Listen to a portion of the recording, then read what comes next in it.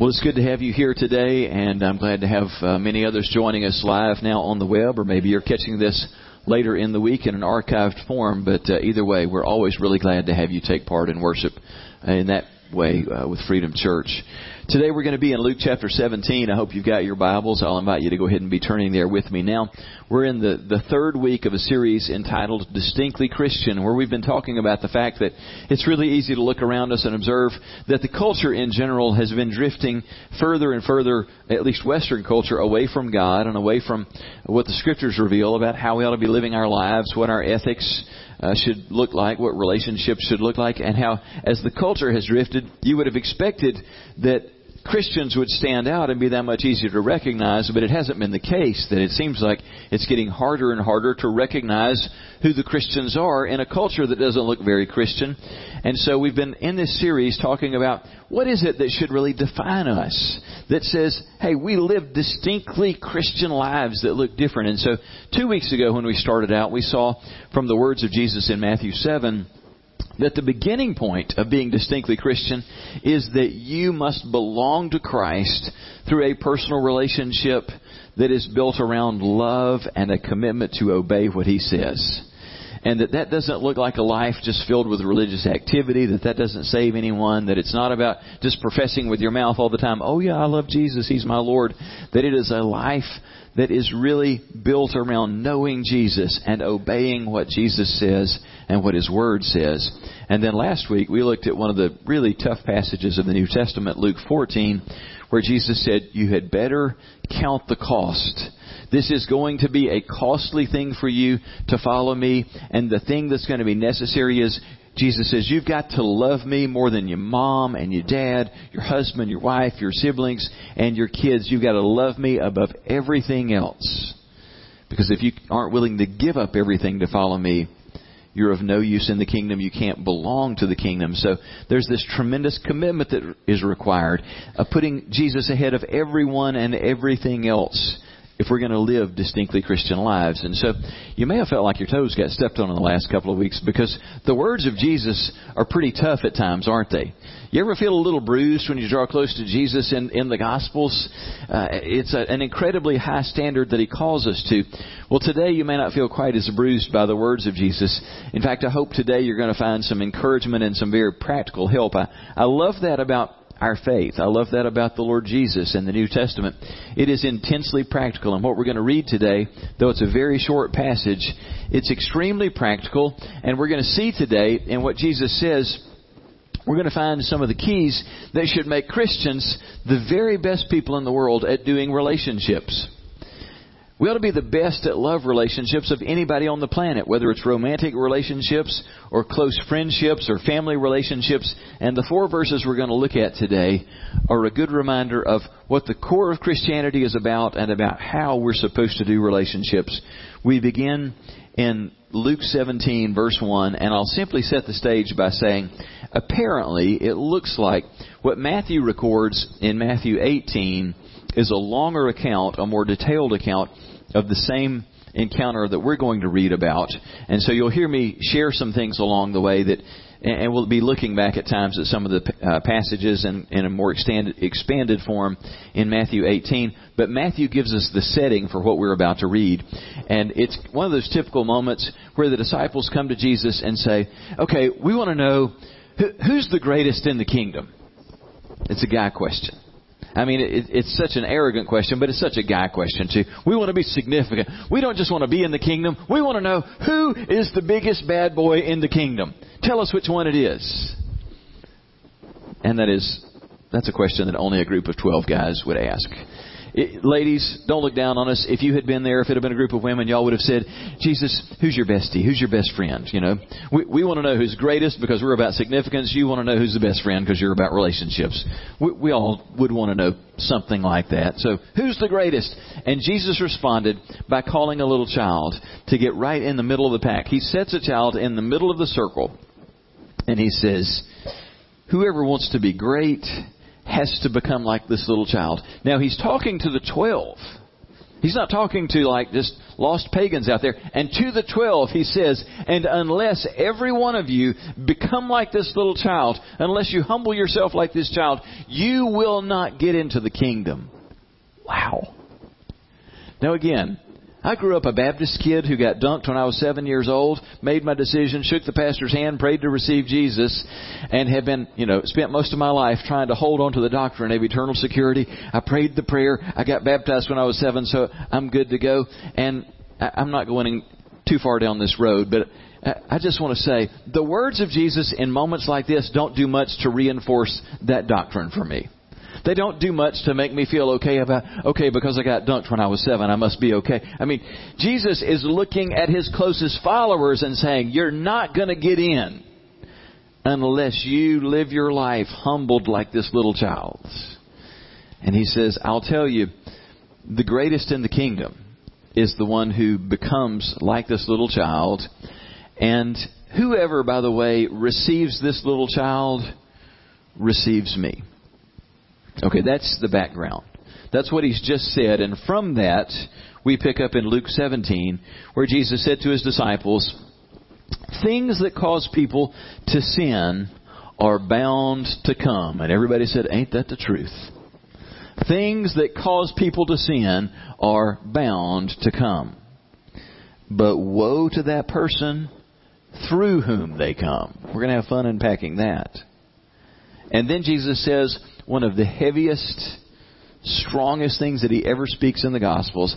It would be better for him to be thrown into the sea with a millstone tied around his neck than for him to cause one of these little ones to sin. It makes more sense, doesn't it, when you realize he's called a child into the middle of the crowd. And he says, you know what?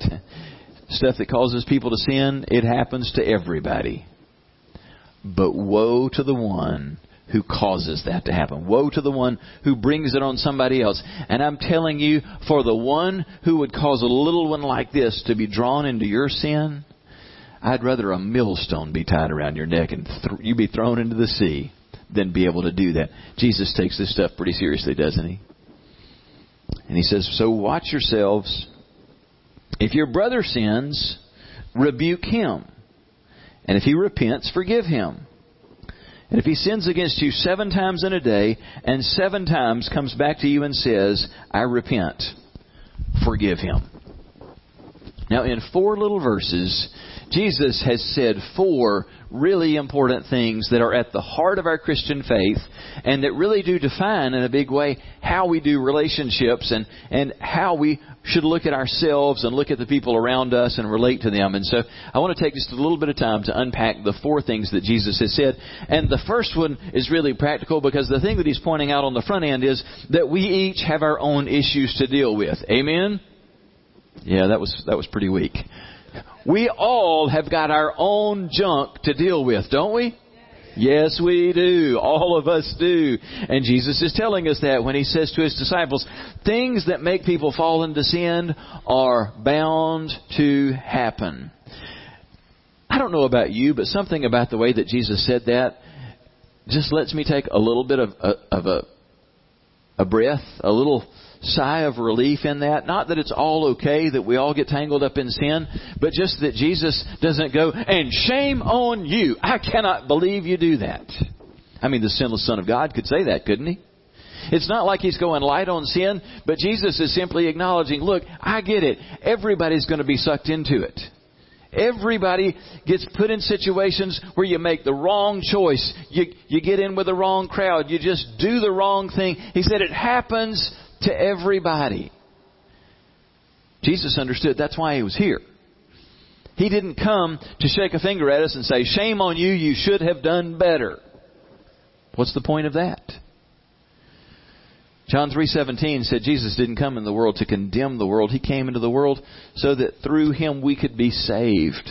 And Jesus is saying, I get it. Everybody's tangled up in something. I'm reminded of the words of Hebrews 5:15, where the writer says, speaking of Jesus as our high priest, the one who's our go-between between us and God the Father. And he says, for we do not have a high priest who is unable to sympathize with our weaknesses, but we have one who has been tempted in every way, yet was without sin. How amazing is that thought? That Jesus, in becoming our high priest, the one who would pave the way for us to be made right with God, that He truly can sympathize with our struggles. Do you ever feel sort of the opposite of that? Like when Jesus looks at your life, that He just wants to go, I cannot believe you. You are so pathetic. I cannot understand why you do the things that you do. Isn't there a part of you that feels like that must be how God looks at you? Or am I the only one that ever feels that way? The writer of Hebrews says that's not how Jesus responds. It says that He is able to sympathize. He's not making excuses for it, but He is able to sympathize with our sins, our failures, our rotten choices. Why? Because He became fully human and He was tempted in every way that you and I are tempted. How wild is that to consider? That the sinless Son of God, when He was on earth, when people around Him did things that would tick any of us off, that He was so tempted to just want to blow up and tell them what they needed to be told. You know what I mean? He was so tempted to lose His temper in moments. He didn't do it, but He was tempted to. When Jesus saw a curvaceous, good-looking woman, He was tempted to let His thoughts go places that they shouldn't go. That feels a little uncomfortable even thinking about that, doesn't it? That Jesus, the Son of God, was tempted to have inappropriate thoughts. Doesn't mean that He had them, but He was tempted to let His thoughts go there. If He wasn't, then the writer of Hebrews is lying or exaggerating, because he says Jesus was tempted in every way that we are. That's why He's able to sympathize. He's able to understand. He didn't compromise, but He understands how much sin draws us in and how much the world pushes us in that direction. All of us have been sucked in, and we all have our own stuff to deal with. John said, if we claim to have no sin, we're only fooling ourselves and not living in the truth. We pretty much all get this, don't we? You know, I've talked to a lot of people about this and tried to share the gospel with a lot of people, and in all the years that I've done that, I can only remember bumping into one person who was without sin, and it wasn't Jesus, by the way. It was just a guy who, his response was he's never sinned, so he didn't need Jesus. So he didn't get Jesus that day. But other than that one fellow I bumped into years ago who had never sinned, the rest of us have messed up. And that's what John is saying. And by the way, John's telling that guy he was a fool. That's what he says. You're fooling yourself. He goes on to say, but if we confess our sins to Him, He's faithful and just to forgive us our sins and to cleanse us from all wickedness. He's saying you get washed clean in the deal. None of it sticks to you when you confess and agree with God. And then if you skip down to a couple of verses down to the beginning of chapter 2, I love the balance in what John says here. He says, I'm writing this to you so that you will not sin. It's a great reminder. And if you read all of 1 John, you will be reminded that your obedience matters. A follower of Jesus can't just stay in the same old garbage over and over and over and act like it doesn't matter. That a believer will not do that. He says, so I'm writing to you so that you will not sin. But if anyone does sin, we have an advocate who pleads our case before the Father. He is Jesus Christ, the one who is truly righteous. That's a great balance, isn't it? That He's saying obedience matters and we should do everything in our power to obey God. But when you don't, and there are times that you won't, when you don't, remember this. We have an advocate. We have an attorney, so to speak. Somebody who is pleading our case before the Father. And He is the one who is truly righteous. It's Jesus. Before we can say the other things that Jesus said in the verses that follow, we've got to begin by realizing we all have got junk that we've got to deal with. And we're all working through that. And it's interesting, one of the things that you get to do as a pastor is you wind up talking over the years to a lot of different people about our different issues that we struggle with. And it does give you, I guess it's a little bit like being a counselor in a secular setting. It gives you a bit of a unique perspective to realize just how true this first point is, that everybody has got something major that they're dealing with. But the quirk in that is how many of us feel like I'm the only one in the room who's really messed up. I can't let anybody else know just what's going on with me, because if anybody else knew what my deal is, oh, nobody'd look at me the same, and they'd really not want to be my friend because I'm the one who's so messed up here. It's what's so cool and enjoyable about Celebrate Recovery. Is it's a safe environment where everybody goes, I admit it, by walking in the door, I admit that I'm messed up and I've got some significant stuff that I need help with. And there's such freedom in that place where everybody is acknowledging what's true of all of us, that we've all got our issues to deal with. Now, when you think about how are you going to deal with your issues, there are 4 different things that come to mind as far as ways that we deal with our issues. And the first one is we're prone to either pretend that we don't have the problem, to cover it up, or just ignore it. And we're pretty good at that about some things, aren't we? You know, the person who's got a real problem with anger will be quick to tell you sometimes, I don't have an anger problem. I have a problem with stupid people. My problem is not my anger. My problem is stupid people. Do you hear the deception in that? The person who says, I don't have a lust problem. I just have a great appreciation for what God has created. I just love the human body. Yeah, that's called self-deception. We can cover up our problem. We can ignore it. We can pretend that it doesn't exist. That doesn't help anybody. A second way that we can try and deal with our own stuff is to either defend it or flaunt it. In other words, I'm just going to look at you whenever you ever mention something that's anywhere close to my issue and say, well, who are you to judge me? Who are you to tell me how to live my life? God made me the way that I am. Don't tell me this is wrong. If there's a problem, take up your problem with the one who created me, because God made me this way. God made me the way that I am. So you can't tell me that this is wrong if God made me this way. Once again, denial. And you know, we can take that so far to the point that we'll just flaunt it. And it really is kind of crazy the ways that believers will flaunt their stuff. How believers will flaunt the fact that they're mad and carrying unforgiveness, or flaunt the fact that whatever, you know, that they have an addiction, or that they're into alcohol, or whatever the thing is. There are times where we'll try and compensate for the conviction that we feel over our stuff by just being so loud and proud and making a big joke out of it or defending it. So we can ignore it or hide it. We can flaunt it or defend it. A third thing people will try and do in dealing with their stuff is we're going to fix it ourselves with self-help, right? It's a very popular thing in American culture in recent decades. You know, everybody's got self-help books and self-help seminars, and we've got all kinds of support groups. And don't get me wrong, I mean, the help that's out there, a lot of it can be good. It can be helpful.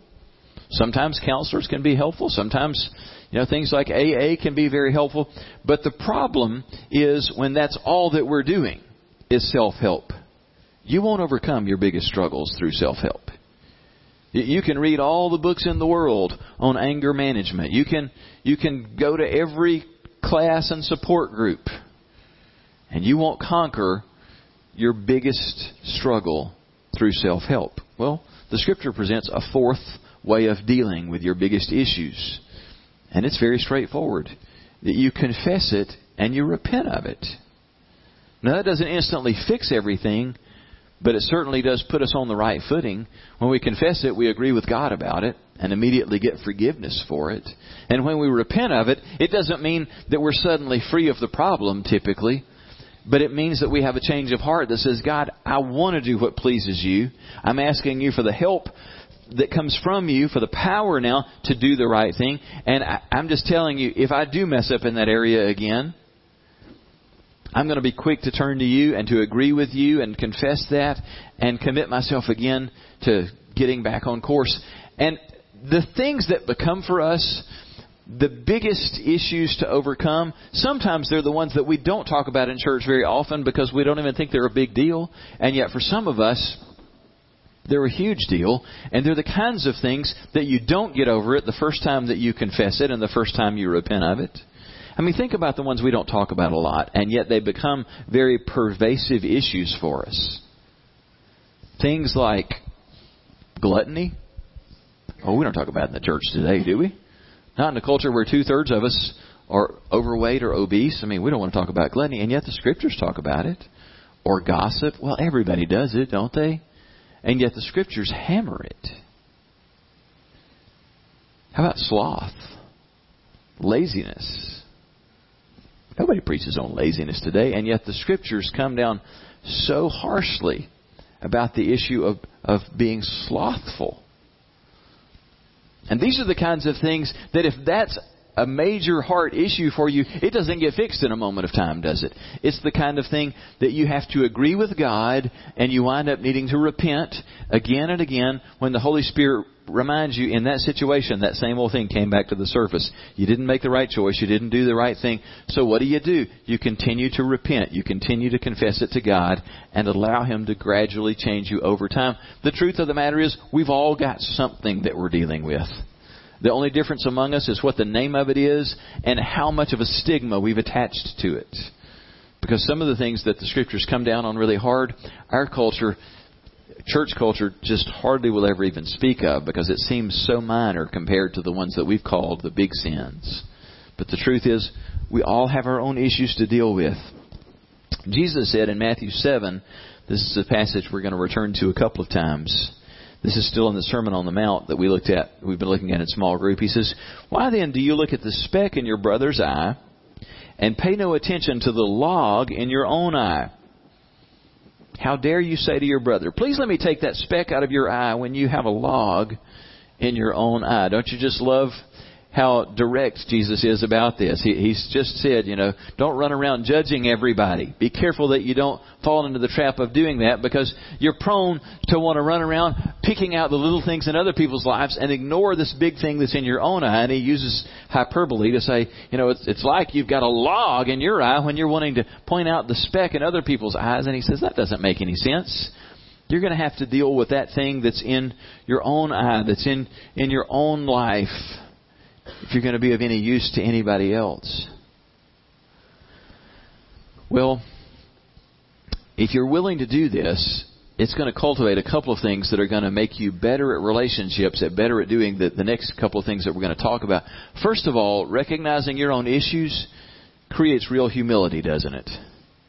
When you get a good look at the junk that's in your own eye, that's in your own heart and mind, when you realize that when I have to deal with how you hurt me or how you fail God or how you mess up, if I first can see very clearly my own failures, that's going to help me a great deal. And oh, by the way, in dealing with our own stuff, one of the things that keeps us at a healthy place and that also helps us to stay humble is to practice what James said in James 5:16 when he says about this issue of confession, "Confess your faults also one to another and pray for each other so that you can be healed." Protestants, we're not very good at this, are we? It's almost like this is a new idea for Protestants, and yet it's not new at all. We confess our sins to God for forgiveness, but we confess our sins to one another for healing. Do you get the difference? We need to be forgiven. That's a big deal, but we need to get right. We need to get over it. We need to actually change the behavior. And so confessing to God and then confessing to someone that we can trust so that we begin to make a change, as there's healing that takes place when you get honest with a faithful, trusted person who's going to pray for you and encourage you and maybe even help you stay accountable for what you're doing in that regard. And when you do that, boy, over time, that creates some humility when you're talking openly about your own stuff.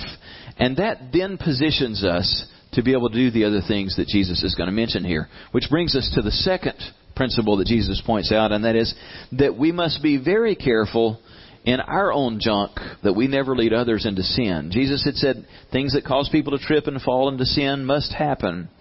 But how terrible it is for the person through whom they happen. It would be better for them to be thrown into a lake with a large stone hung around his neck than to cause one of these little ones to trip and to fall into sin. Watch yourselves. He says that about the millstone. In Jesus' day, when they would grind grain, they would use a device where there were two 18-inch stones. They were in the shape of a wheel. They'd be several inches thick.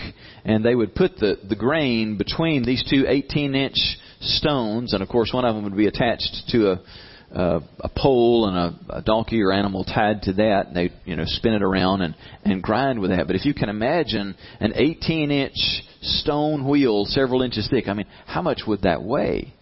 it would be immensely heavy. And if you could imagine strapping that around somebody like a giant necklace and then tossing them in the bay and say, it's time for your swimming lesson. They're going straight to the bottom with that tied around their neck. And Jesus said, look, stuff that draws people into sin, that happens to everybody. That's a weighty enough issue. But Jesus says, let me tell you what the really weighty matter is. The thing that I really come down on is, don't you dare let your own struggles become an excuse for leading somebody else into sin. And he gets really specific in pointing out the child among them. And he says, anybody who would lead a little one like this in the wrong direction, who would cause them to stumble, who would cause them to lose faith,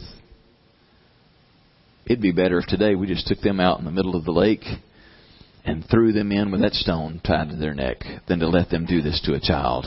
This is a weighty matter. Boy, Jesus takes it really seriously, doesn't he? He just takes it to a whole other level. It's not like he's being soft on our sin, but he's realizing everybody's going to struggle with something. This is going to be what you have to deal with in your own life, and I understand that. But he says there is no excuse for letting your struggle become a doorway for leading others, especially little ones, into sin. And it is simply a straightforward reminder. Everybody in this room, everybody watching and listening online right now has people. We all have people who are watching us and who are learning from us and who are following our example. And the simple question I want to ask you today is, what are they learning from you? What is your example teaching them? That doesn't mean you're going to live morally perfect before them or that you need to pretend like you're perfect. But what is your example teaching them? By your example, are you teaching them that there is a God and that you know Him, that you've placed your trust in Him, and that He is a loving and redeeming God, and that you can depend on Him? Or are you teaching those who watch you that you're independent, that you're strong, that you're a self-made person? What are your actions and your words teaching others? I mean, we all have weak moments. We all have moments where we don't understand what God's doing, where we don't understand our own lives, where we don't understand our own selves. But what you say and do in those moments can either build the faith of others or it can lead others astray. Most of you know that many of us had a good friend pass away a couple of weeks ago, Mitch Briggs. And Mitch was diagnosed 6 months ago Mitch was a young man, extremely healthy, godly man, loved his wife, heavily involved in his church, and just suddenly started having bad headaches, and within a week or two was diagnosed with glioblastoma and this terrible brain tumor. Ran the course that the doctors predicted, and within 6 months he passed away. But you learn so much when you watch someone go through a season like that, because especially something like a brain tumor and what it robs you of so quickly. And yet throughout that entire process, there was never a moment where Mitch threw a fit or declared God to be cruel and unkind and unfaithful. And don't get me wrong, I'm not judging people who are in that kind of life and death situation, who in their own private moments with God ask some hard questions and go through anger and confusion. I'm not judging anybody for that. But I'm just saying, man, it tells us so much about where a person really is when you watch them be the one that's looking death in the face, and through that whole thing can say, you know what, God is still good. I don't understand, but I do know this. God is good. He is faithful, and He will see me through this. And it wasn't somebody living in denial. He was saying, whether I'm healed physically or whether I'm healed by being taken home to heaven, I just know that God is good. And I'm telling you, to watch somebody like that go through an experience like that, it's such a huge encouragement. I spent time this week just sitting with Jimmy King. Many of you know that Mr. King, who has always been so faithful to sit right there next to where Sherry's seated today, and who ALS is ravaging his body now. And he is at that terrible place where he can't speak, he can't swallow, he's lost 40-something pounds now, and barring a miracle, there won't be any better days. ahead. He's refusing a feeding tube and just at a terrible place. And the only way left that he can communicate is he has enough of a use of one hand that he can slowly write out what he wants to say. And to just sit there with him this week and to hear him with his written words just declare that it's okay. That he knows that he's right with God, and he knows that God is faithful, and that if God doesn't heal him here on earth, that he is just ready for God to take him home. He doesn't, I'm not wanting anybody to do anything great for me. I've had a long life. God's been good to me, and I can trust God through this. And I'm just thinking, man, you're setting an example for the rest of us to follow. To trust in the faithfulness of God. I see a faith that is real. It's easy when everything's going well and we've got plenty of money in the bank and everybody in our family's healthy. It's easy to go, God is good. Ain't God good? Oh yes, bless the Lord, brother. God is good. Yeah. What are you going to say on the day when it's you or your loved one who's diagnosed with a terminal illness? Will we still declare the goodness of God?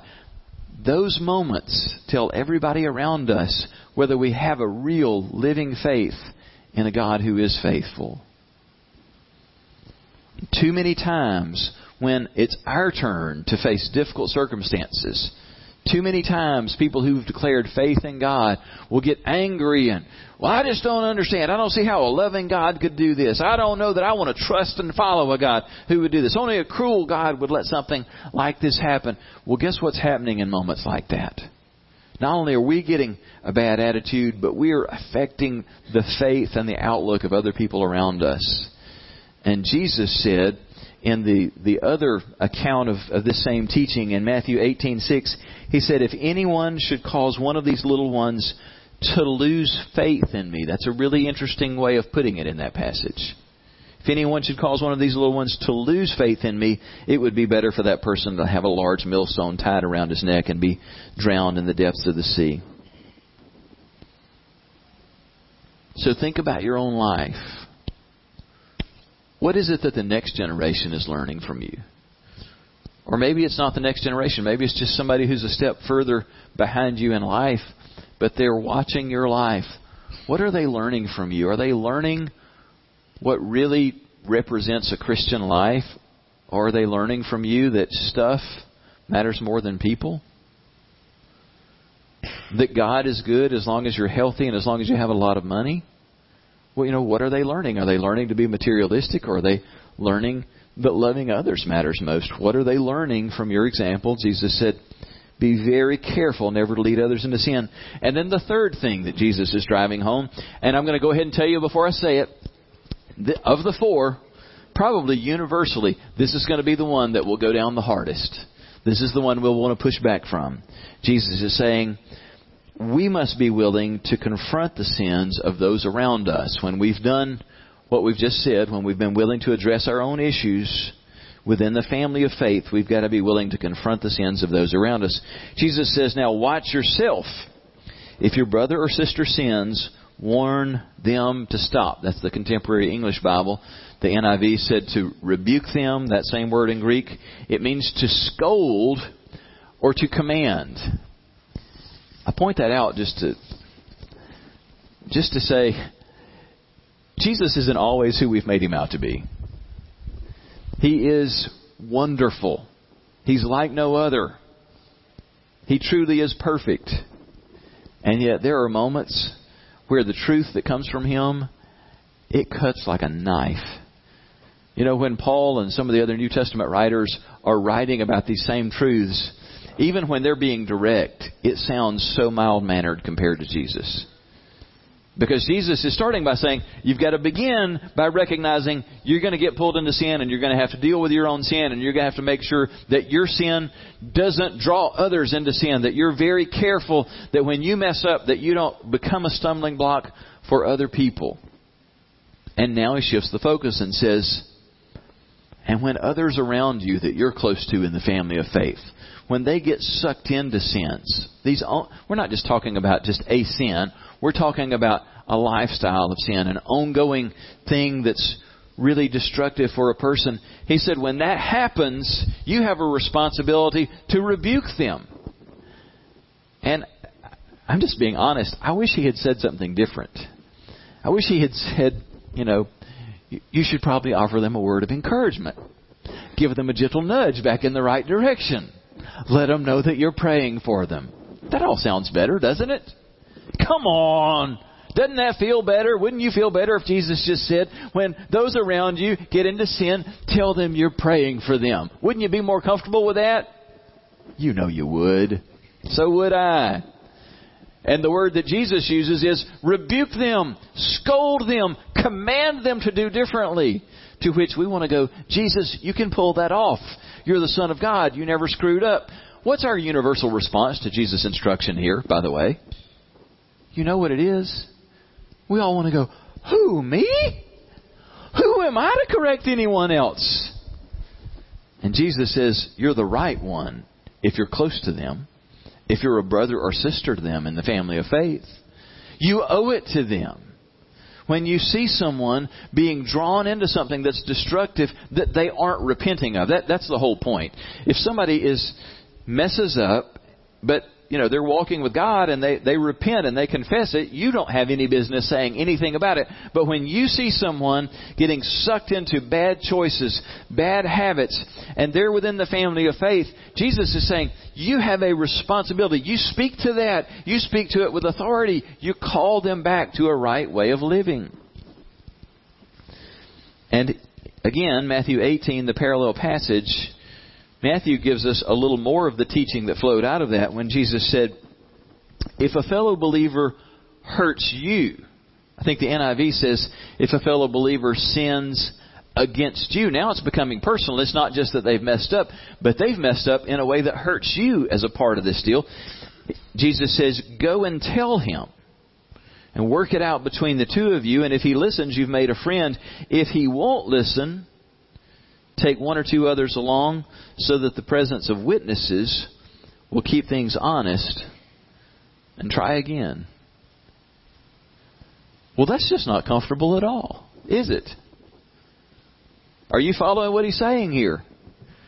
When somebody around you gets into something that they shouldn't be, and they're not repenting of that, and Jesus goes on to say, especially if it's something that has anything to do with you, but it's not just uniquely that, but he says you have a responsibility to go to them privately, one-on-one, and you talk to them about that in a redemptive way that is designed to call them to godly living, to get them back on track. But he says, if that doesn't do the trick, and if they push back from that, it's like, you don't know what you're talking about. Who are you to be talking to me about this? You've got your own stuff to deal with. And they're right. We do have our own stuff to deal with. But guess what? In that moment, we need to be able to say, but I am dealing with it. When I mess up, I'm confessing it to God, and I'm doing my best to turn away from it, and that's all I'm asking you to do. And if they push you back, Jesus said, you go get one or two friends, people who are solid, who are sound, and you bring them with you, not to gang up on them, but so that your friend can then see through the testimony of two or three different people, look, we're seeing the same thing. And we're all burdened about the same thing. And we're telling you the same thing. You can't ignore this. You've got to deal with this. There probably aren't 3 people in this room excited about this part of the teaching. This is, I believe, one of the most neglected teachings in modern Christianity. And the easiest way for us to write that off is we just go, well, I'm just not a very confrontational person. That's kind of not my deal. And Jesus doesn't give anybody a free pass. And this is part of what is so wrong in the church today and in American culture today. I've said it before, I'll say it again today. In any culture that is becoming completely morally bankrupt, the final virtue that they will hold on to every time is the pseudo-virtue of tolerance.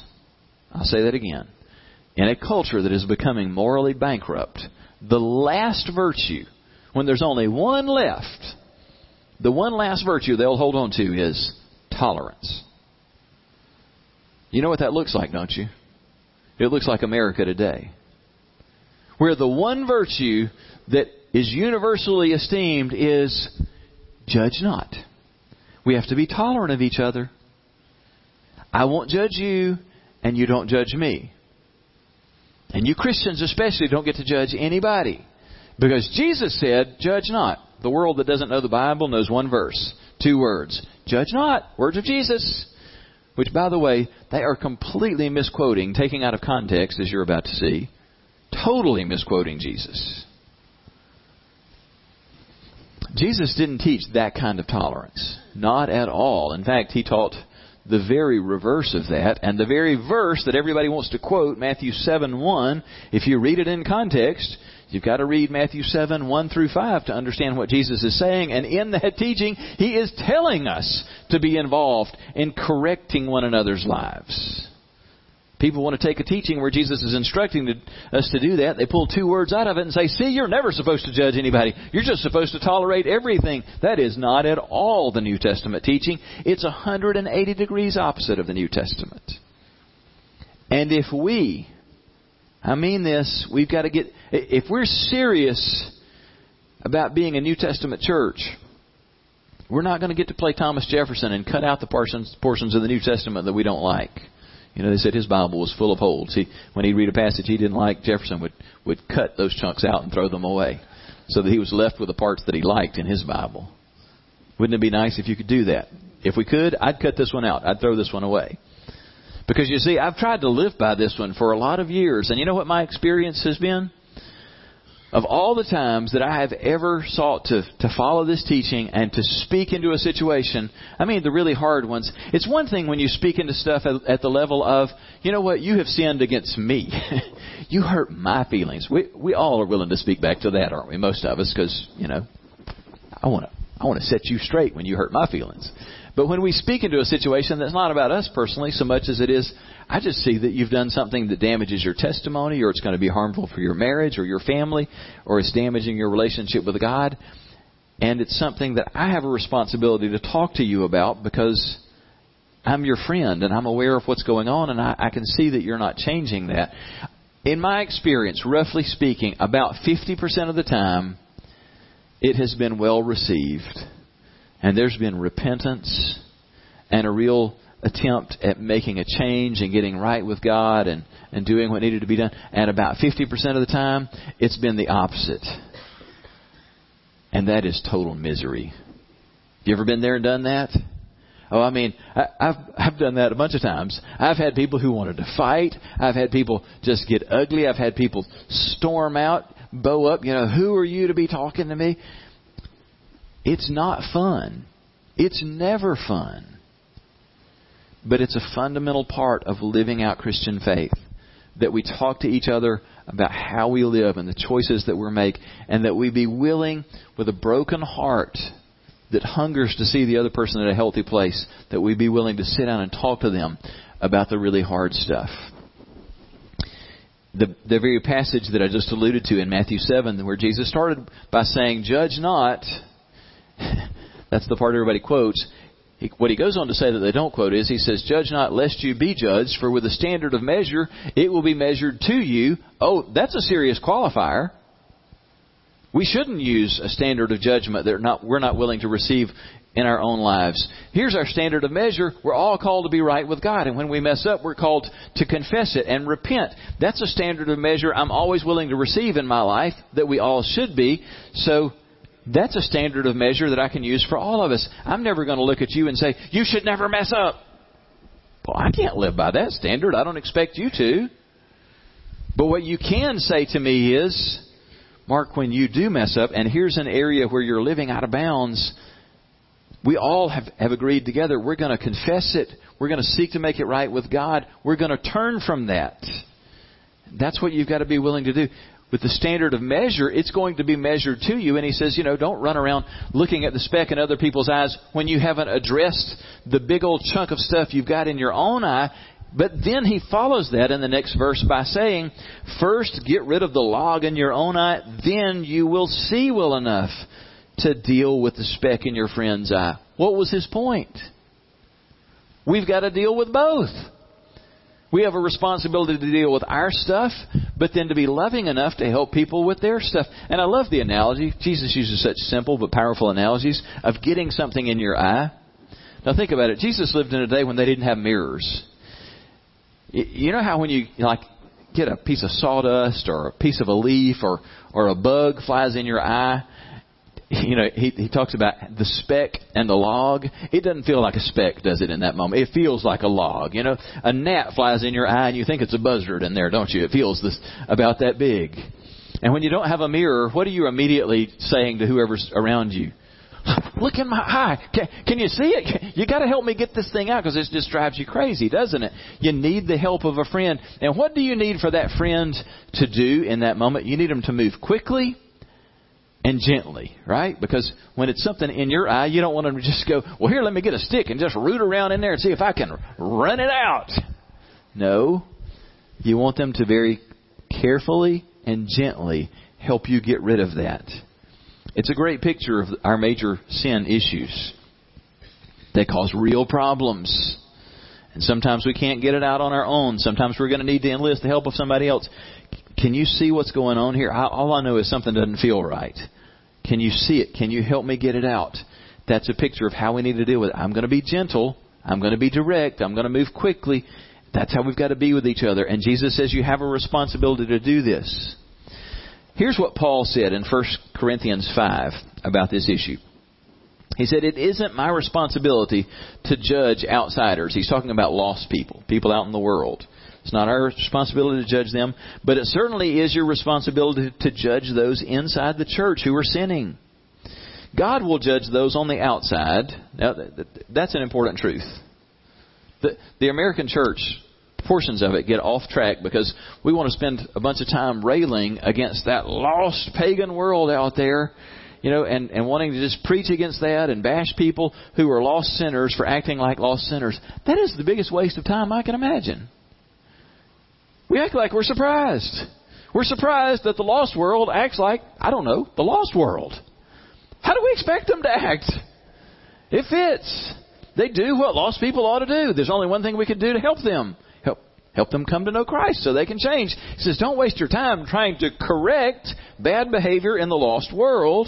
God will deal with that. But as the Scriptures say, you must remove the evil person from among you. Now, he's just spent a whole chapter of this letter confronting the fact that in the Corinthian church, there was a man who was involved in an immoral sexual relationship. It was an ongoing thing, and it had become widely known and widely talked about in the church, and no one was willing to confront it. It had become the biggest joke within the church. Yeah, everybody knows what brother so-and-so has been doing with sister so-and-so. And it ain't good. And it's like, it's a joke. Everybody can talk about it, and nobody does anything about it. And Paul confronts them so up front, and he says, this cannot stand. Here's what you must do the very next time that you are together. And then out of that, he makes a more generalized teaching. He says, look, we don't do that in relation to lost people. We're only talking about exercising this within the family of faith. Now, in this situation, it was an over-the-top deal, and it had progressed to a point that he said, for now, this guy's got to be put out of the church, removed from the fellowship. That's not the beginning point of discipline. But you get the idea. He's saying there's a time when you have to be discerning and address that. A final word. Paul gives us a kind of a roadmap for how to do this in Galatians 6 when he says, dear brothers and sisters, if another believer is overcome by some sin, you who are godly should gently and humbly help that person back onto the right path, and be careful not to fall into temptation yourself. Share in each other's burdens, and in this way obey the law of Christ. Be careful when you're going to confront somebody else to pray it through until you're at the point that you're reaching out to them with a broken heart, not an angry heart. A burdened heart, not a condemning heart. And there's a big difference, isn't there? When you think about, if I was the one caught in this, how would I want them to confront me? Then the fourth and final thing that Jesus says, and we're done. He teaches that we have got to be willing to repeatedly forgive those who've hurt us. I love the way he keeps pointing the light in different directions. Everybody's got their own sin to deal with. Don't let your sin draw others into sin. When other people around you are caught up in sin, here's what you do. And oh, by the way, when they have sinned against you and hurt you, but they repent, here's what you've got to do. You've got to be willing to forgive as often as they repent of that. And he says, if another believer sins, rebuke that person. And then if there is repentance, forgive.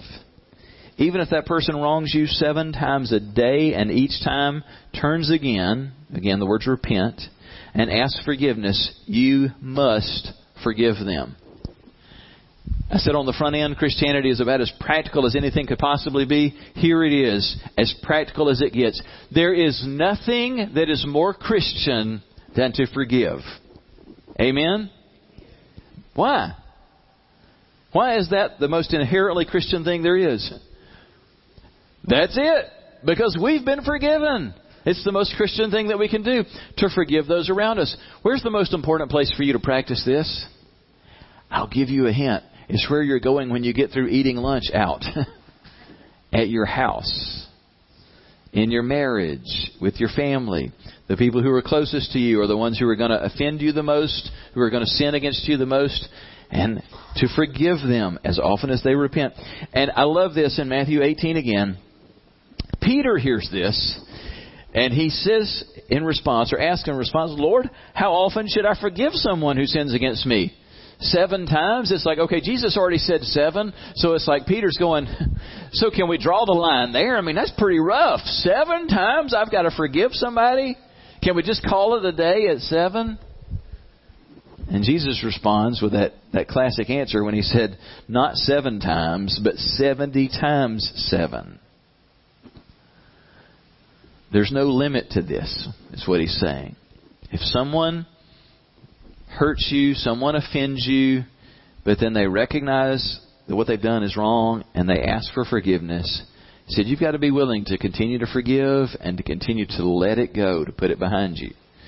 Now I realize, and I don't have time to chase this rabbit for long, but I realize this brings to mind some immediate questions because we can take this out of balance. Are there limits to what Jesus has taught here? And there are extreme situations where there are limits. I'll give you a couple of instances. The woman who is with an abusive man. And every time he beats her to a pulp, he comes back and he is so sorry. And he asks her to please forgive him. Should she stay with him? Absolutely not. Absolutely not. Not when this has happened again and again. Why would that be the correct answer? Because within Christianity, we understand that forgiveness is one of the most important ideals that we hold on to, but it is not the only one. Along with forgiveness, other standards that we must judge by are righteousness, justice, the sanctity of human life.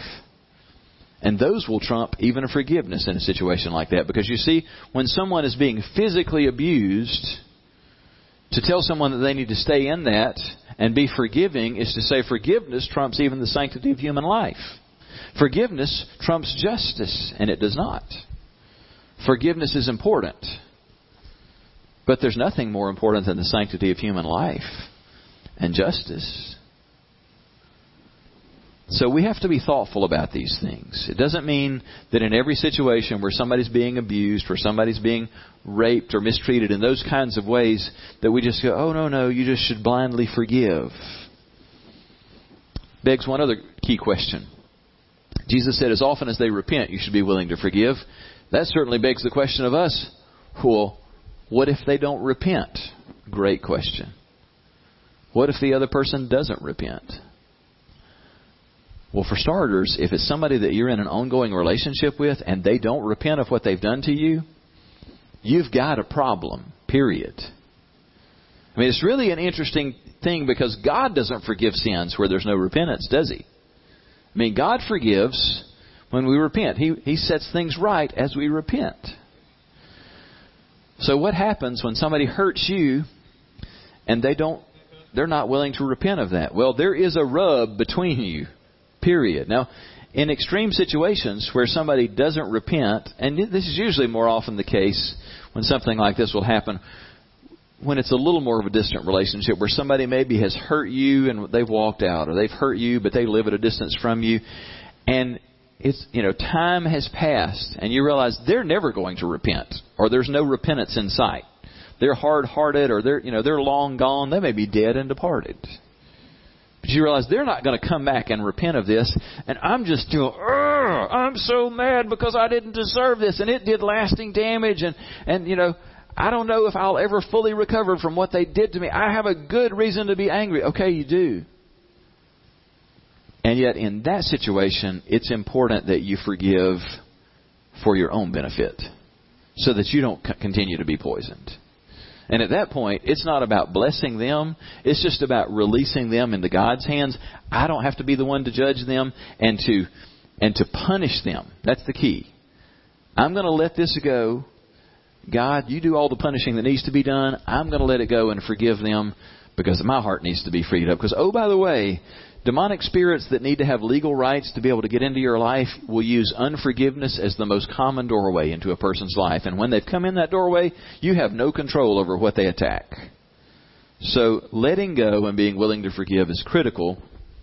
But in just typical day-to-day relationships, repentance is an absolutely necessary part of the equation. And I'll share this at a real personal level, and I hope I'm not in trouble when I get home for sharing this. But it's funny how many times the very thing that I'm going to preach on gets tested that week.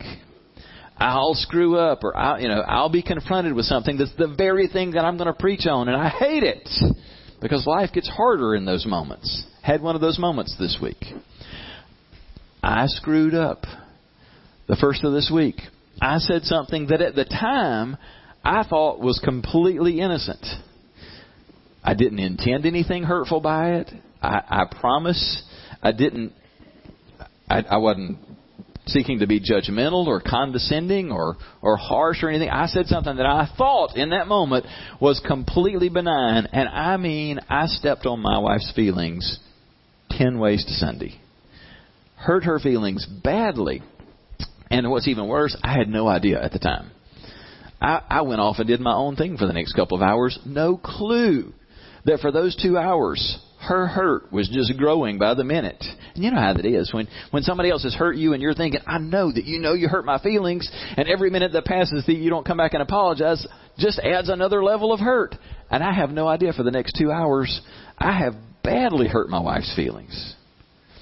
The next time I bump into her, I was keenly aware that I'd hurt her feelings. And that's one of the things I love about Jackie is she is very straightforward.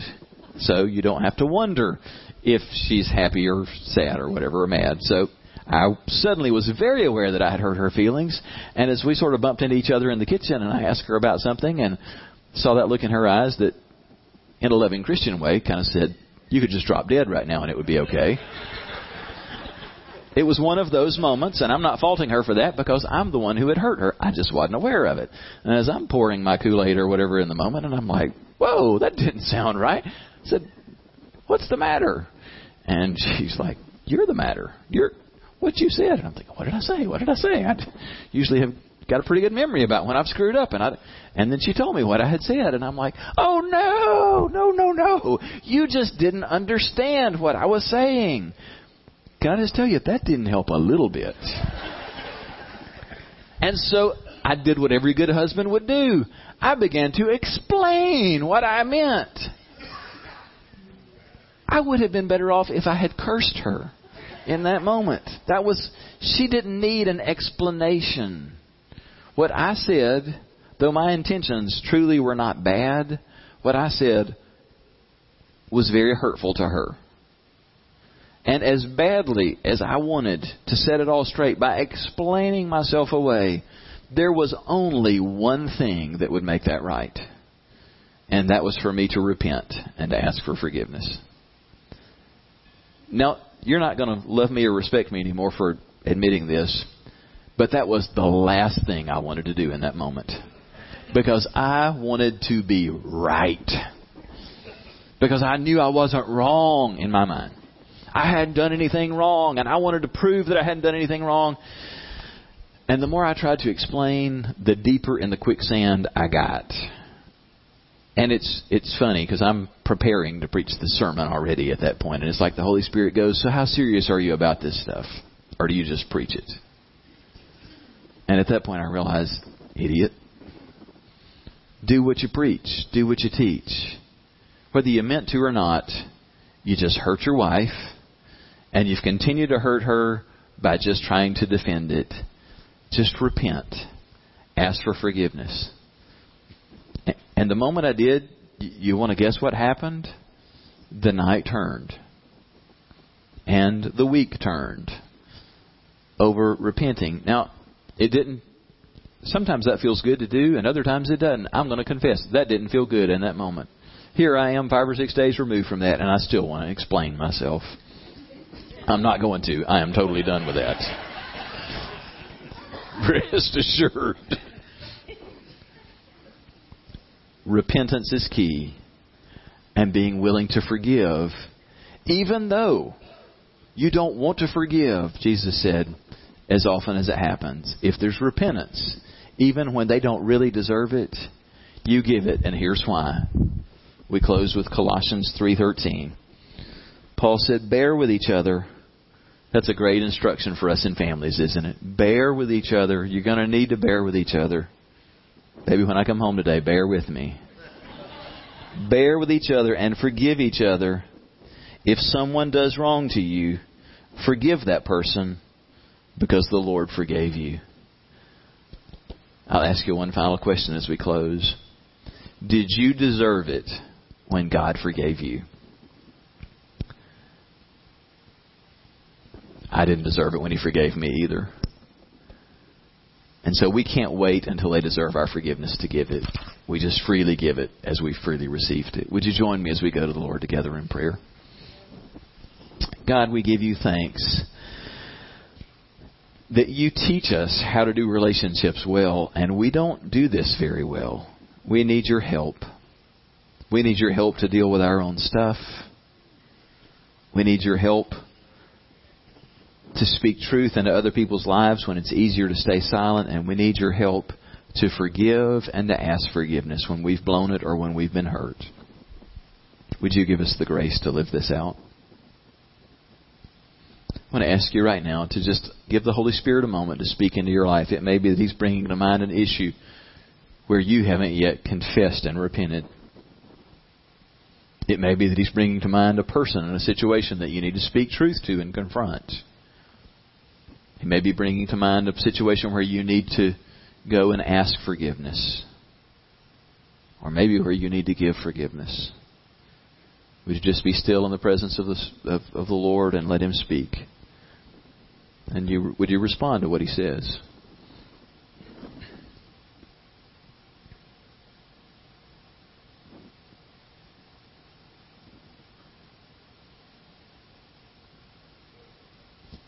Father, we want to follow you more faithfully, and we thank you, Jesus, for your example and for your instruction.